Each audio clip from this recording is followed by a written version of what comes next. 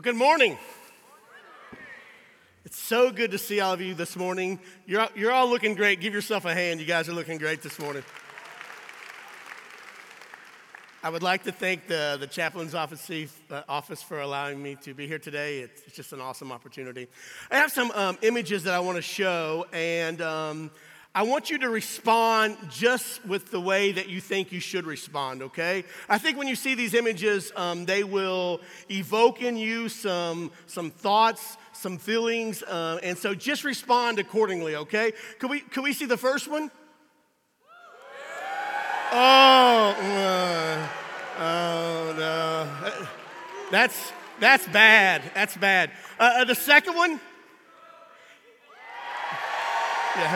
Yeah, we can do that. The next one. Yeah, you guys are doing well. You are passing the test. You're doing well. The first three, I think we have mostly agreed on. Not completely. I've seen some people actually cheering for Tom Brady, and I'm going to be praying for you.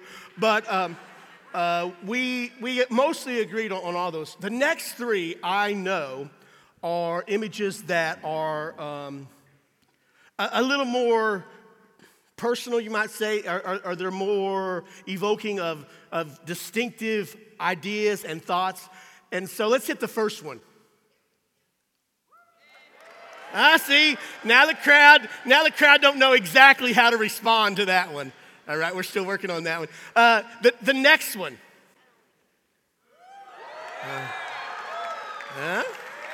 Yeah.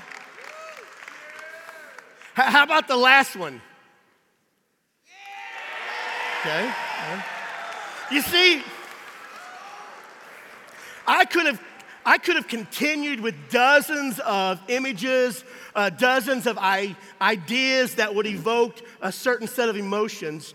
But what I did notice was even in this group, there is this difference. There are these ideas that some of you agree with, some of you don't agree with. And if you walked outside of these doors, what you would discover is that the potential for even greater diversity of thought and ideas would be evident. In fact, some of you may even disagree on those issues with your parents. We live in a very polarized culture, and I know that these images generated definite emotions. And one of the things that God has been really laying on my heart recently is this idea that as a Christian, as a follower of Jesus Christ, that God has called us to be a voice of reconciliation in our culture. The spirit of reconciliation that I want to talk about this morning isn't really about the issues at all. I'm not denying that Jesus spoke into these issues that we saw. He has things to say about those. But this morning, I want us to lean in on what we are supposed to do and how we are supposed to respond to people who actually disagree with us. There's a scripture that we read in Matthew chapter 5. It is what we may know as the Sermon on the Mount. And I want to read it this morning, Matthew chapter 5. You have heard the law that says the punishment must match the injury. An eye for an eye and a tooth for a tooth. But I say, do not resist an evil person. If someone slaps you on the right cheek, offer the other cheek also. If you're sued in court and your shirt is taken from you, give your coat too. If a soldier demands that you carry his gear for a mile, carry it 2 miles. Give to those who ask, and don't turn away from those who want to borrow. You have heard the law that says, love your neighbor and hate your enemy. But I say, love your enemies. Pray for those who persecute you. In that way, you will be acting as true children of your Father in heaven. For he gives his sunlight to both the evil and the good, and sends rain on the just and the unjust alike. And if you love only those who love you, what reward is there for that? Even corrupt tax collectors do that much. If you are kind only to your friends, how are you different from anyone else? Even pagans do that. But you are to be perfect, even as your Father in heaven is perfect. Let's just start by saying the audience that Jesus was speaking to had a very clear understanding of who the enemy was. They were part of a culture. They were part of a society that was being oppressed by the Romans. And not only were the Romans, there were people who had come in. There were groups who had come in who were swindling them, who were stealing their money. There were tax collectors who were ripping them off.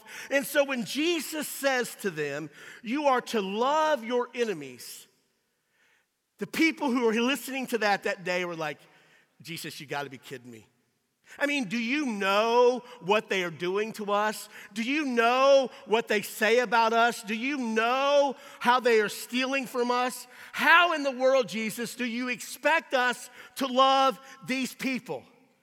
As a matter of fact, we're Jews, Jesus. We have a very strong national identity, and we are a group of people who are really bonded together. And Jesus looks at them and he says, yes, you are to love your enemies. This message today is not just something that Jesus said 2,000 years ago. This is a message that is very applicable to us in 2018.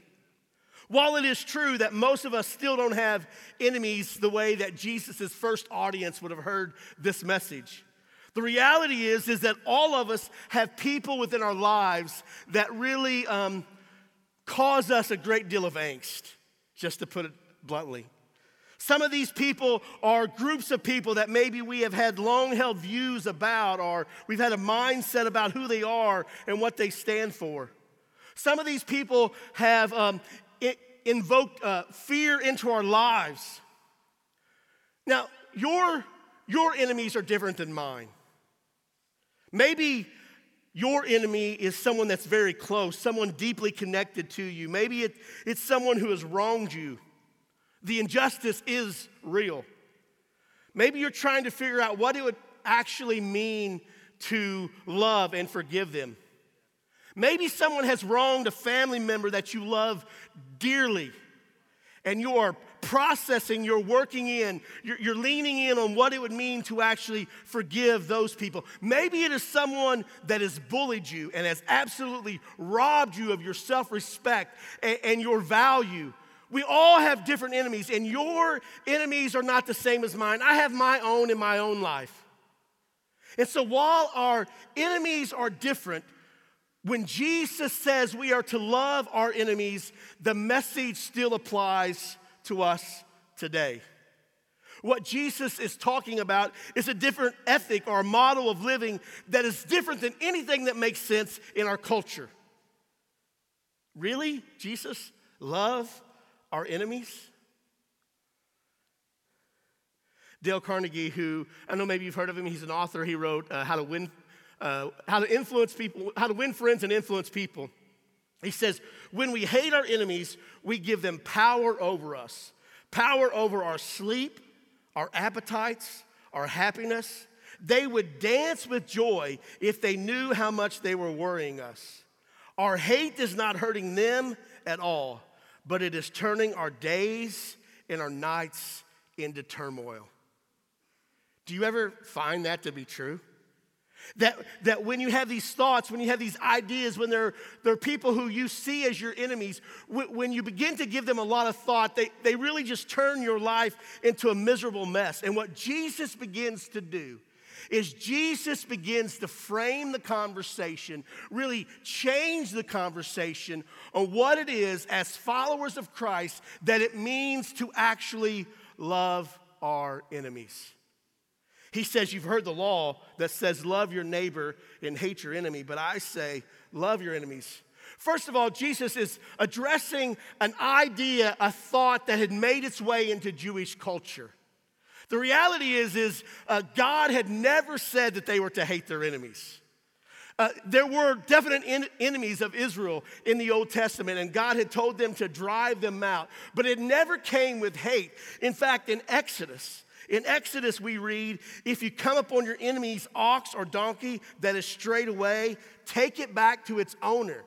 So even in the Old Testament, God is speaking to his people, and he is saying to them, you're not to hate your enemy. And so what had happened over time was that the people, the religious leaders, the rabbis, had begun to develop this idea, this thought that it was best for them to hate their enemies. And Jesus is saying, no. I know you've heard that, but that's never what my Father intended.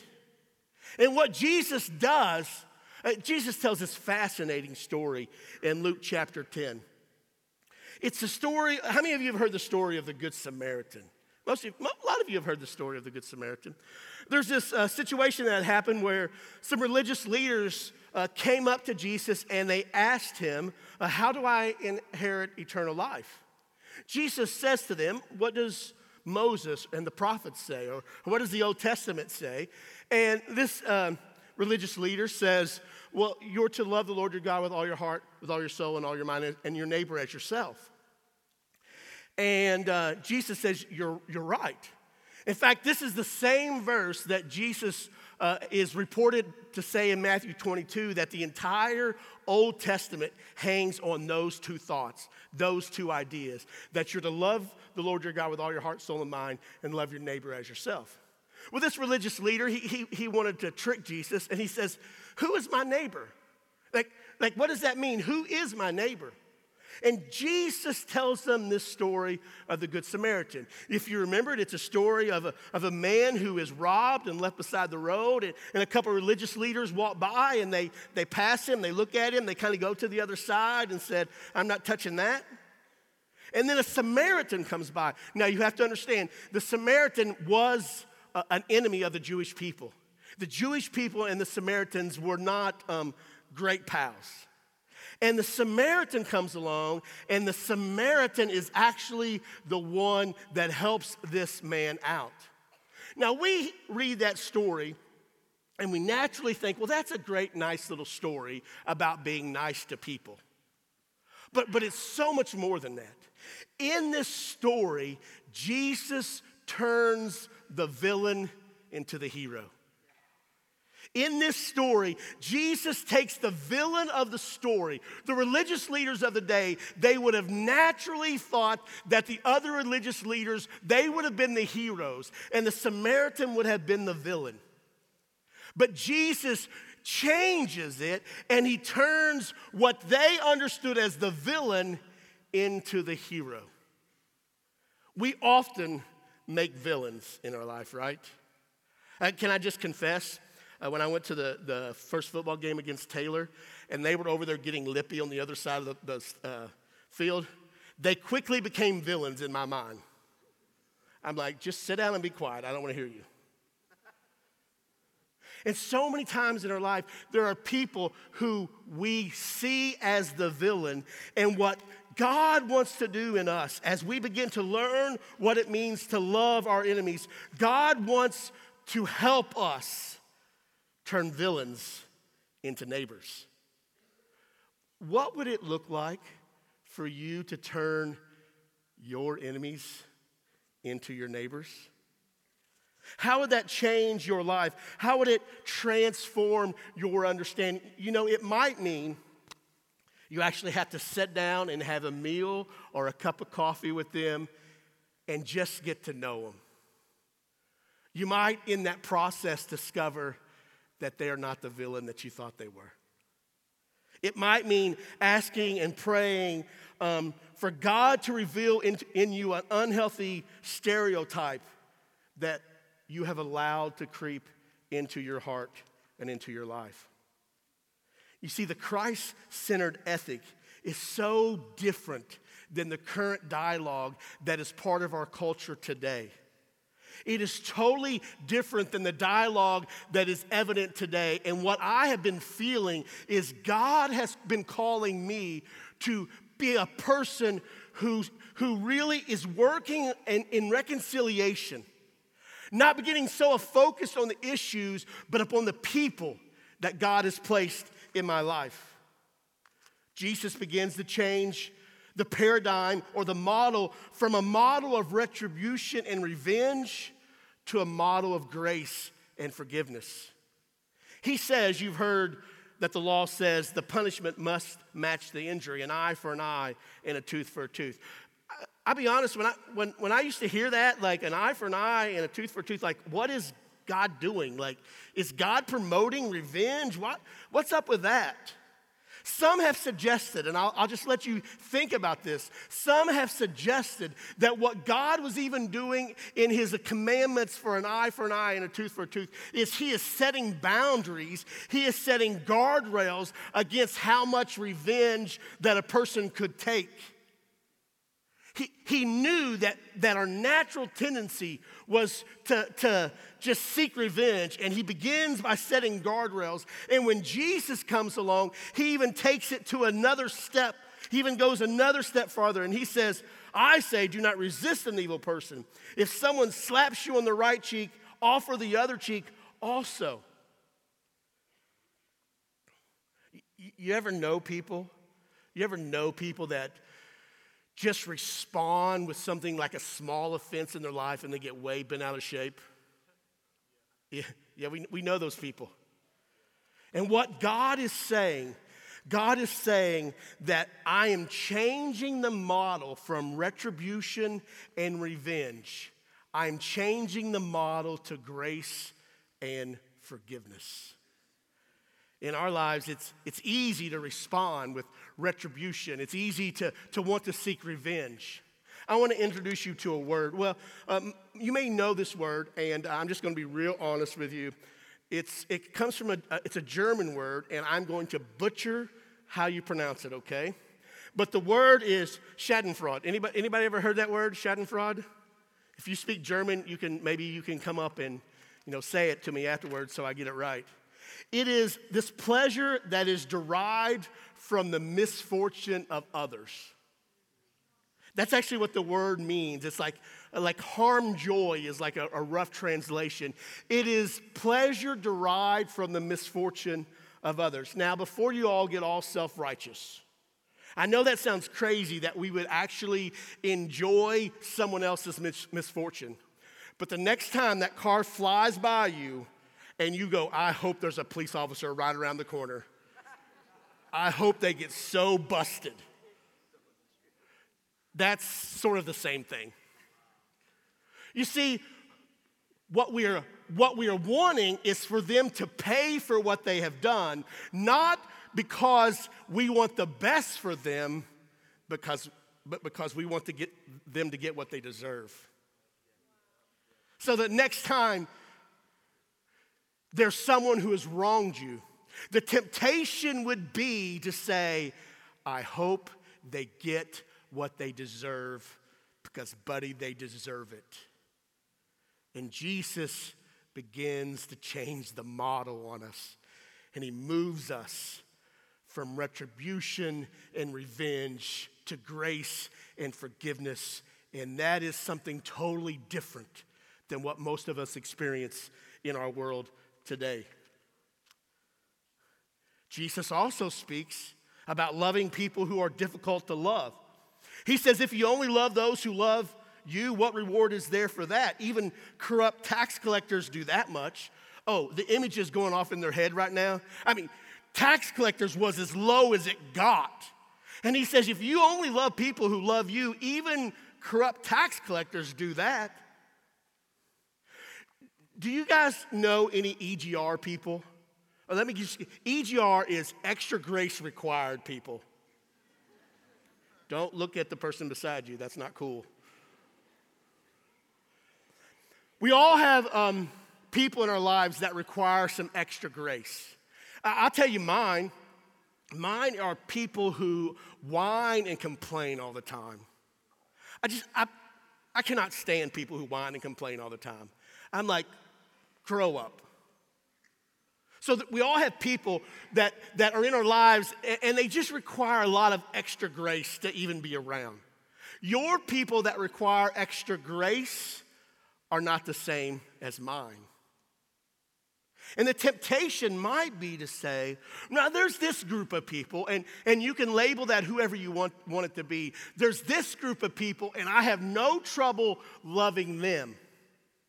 So I must be okay. Everyone else has a hard time loving them, but I have no trouble loving them, so I must be okay. But the truth is, we all have our own group. We all have our own people that we struggle to love. And Jesus is speaking into this idea. He says, if you only love people who love you back, that's nothing. Even corrupt tax collectors do that. What does it mean to love people who are hard to love? Not only love them, but be willing to invest in their lives. In fact, Proverbs chapter 25, the writer of the Proverbs says, if your enemies are hungry, give them food to eat. If they are thirsty, give them water to drink. Proverbs 24:17 says, do not rejoice when your enemies fall into trouble. Don't be happy when they stumble, for the Lord will be displeased with you and will turn his anger away from you. And so we have to understand that God is calling us to love people who are hard to love. In our culture, in the world that we live in, we all know people that we disagree with, right? We all know people that say things to us that just get under our skin. We all know people that we would we would prefer they just go away. And those are the people that Jesus looks at his audience and says, oh, you've heard it said, love your neighbor, hate your enemies. But I say, oh, love your enemies. Pray for those who persecute you.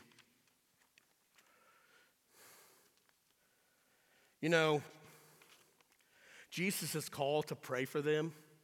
I don't know about you, but I find that very, I'll be honest, difficult at times. To literally pray for someone who has offended me, pray for someone who has wronged me. I may pray for them, but it's because I think they're wrong and they need to get fixed. But to pray for them that God will do something awesome in their life, that they will experience God's blessing, that they will experience hope and forgiveness and freedom and all the things that I long for in my life, to pray for that, now that's a little different. But that's exactly what Jesus says we are to do. Scott McKnight says, praying for those who persecute us is not a cute formula designed to get us over the hump of bad feelings or resentment, but the concrete behavior of going to God in hope of reconciliation, love, justice, peace, and a kingdom society. It's more than just hoping and praying we will feel better. It is about real, lasting reconciliation. Jesus' message about how we treat our enemies really is a reflection of God the Father. In fact, we read in verse 45, in verse 44 is where Jesus has made this statement about loving your enemies. And then in verse 45 of Matthew chapter 5, he says, in that way you will be acting as true children of your Father in heaven. For he gives his sunlight to both the evil and the good. He sends rain on the just and the unjust alike.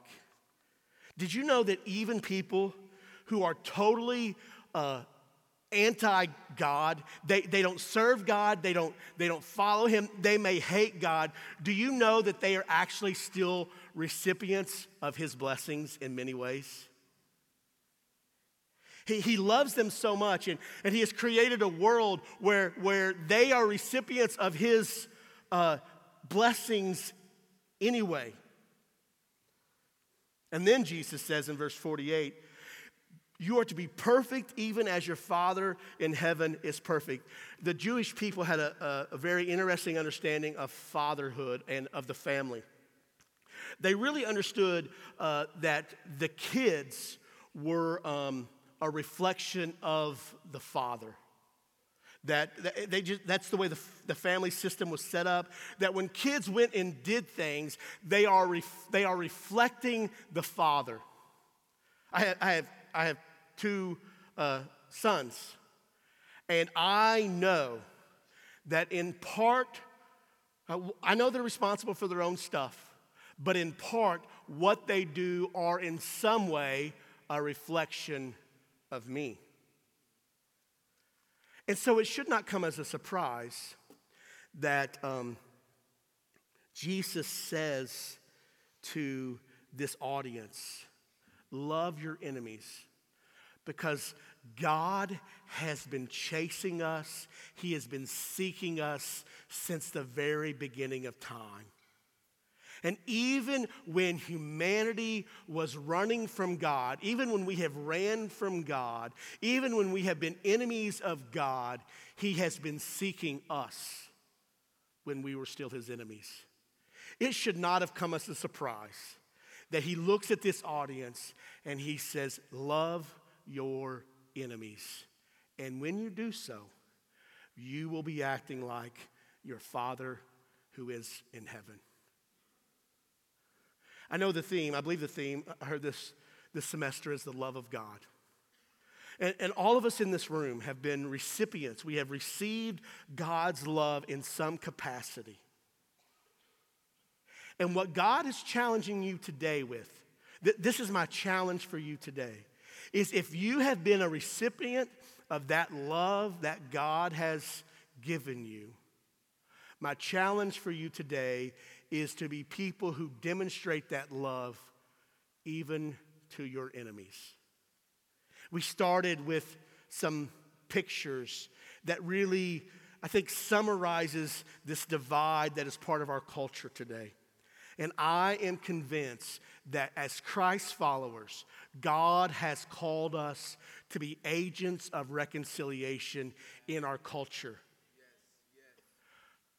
He speaks on issues, don't get me wrong, but first and foremost, He has called us to be agents of reconciliation in our relationships with others. And sometimes that means loving people who are hard to love, who are your enemies. And that is my challenge for you today. And so could you stand? Could I say a prayer over you? Could I send you out just asking that you will go and be these agents of reconciliation that God has called us to. God, as we come to you, I thank you for those people who are in this room. God, you have called them to be agents of reconciliation. You've called them to love people who are hard to love. You have shown your love to us, and as the semester unfolds, we will continue to understand this idea that the love of God is so evident in our lives. And so, God, as we leave this place today, may we love people who are hard to love, that need extra grace. God, may they look at us and see your love in our lives. In Jesus' name, amen. You are sent out.